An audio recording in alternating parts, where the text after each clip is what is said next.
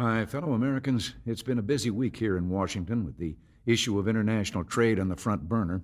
Legislation that would erect a new trade barrier were voted on by the House of Representatives, and here at the White House I discussed trade issues at length with Prime Minister Nakasone of Japan, one of America's most important trading partners. These developments are important to all of us because one of the gravest threats to economic expansion and American jobs is protectionist legislation that sets up trade barriers and higher tariffs. By sparking retaliation from foreign governments, this approach ultimately ignites a trade war, shuts down foreign markets, and stymies economic growth at home. Unfortunately, the House of Representatives decided to go down that track, but there's a positive twist to the vote. You see, in an encouraging bipartisan showing, a good many Democrats joined with Republicans in opposition to an especially bad amendment. This week's vote in the House indicates we have a strong hand in keeping bad proposals like this from gaining final passage in Congress. Believe me, I would like to sign sound trade legislation, but I will not sign bills that close down markets and shut off expanded job opportunities. Now, with regard to my discussions on the trade issue with Prime Minister Nakasone, the news was more positive.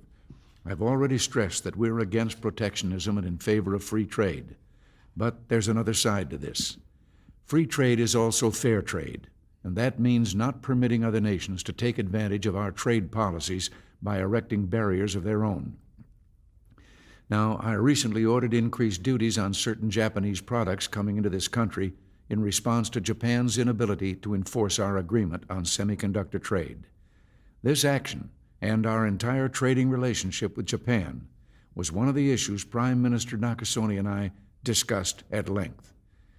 We are of one mind about avoiding protectionist steps on either side of the Pacific.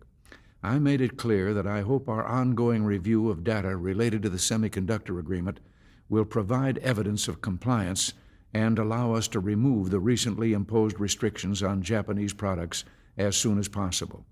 The Prime Minister reiterated his own government's commitment to honoring our trade agreements and working together for free trade in the Pacific and throughout the world.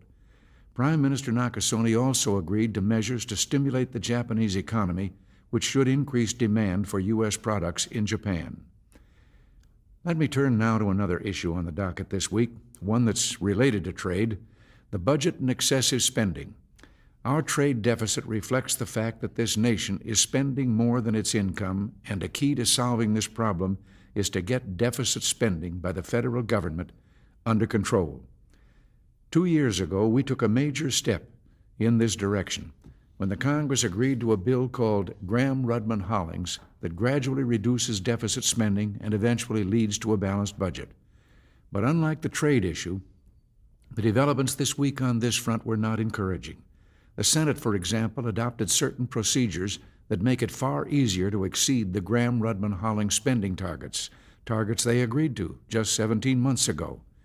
Maybe your reaction is the same as mine. Here we go again. Congress just keeps passing higher and higher spending bills, all the time ignoring its promises to the American people under Gramm-Rudman-Hollings.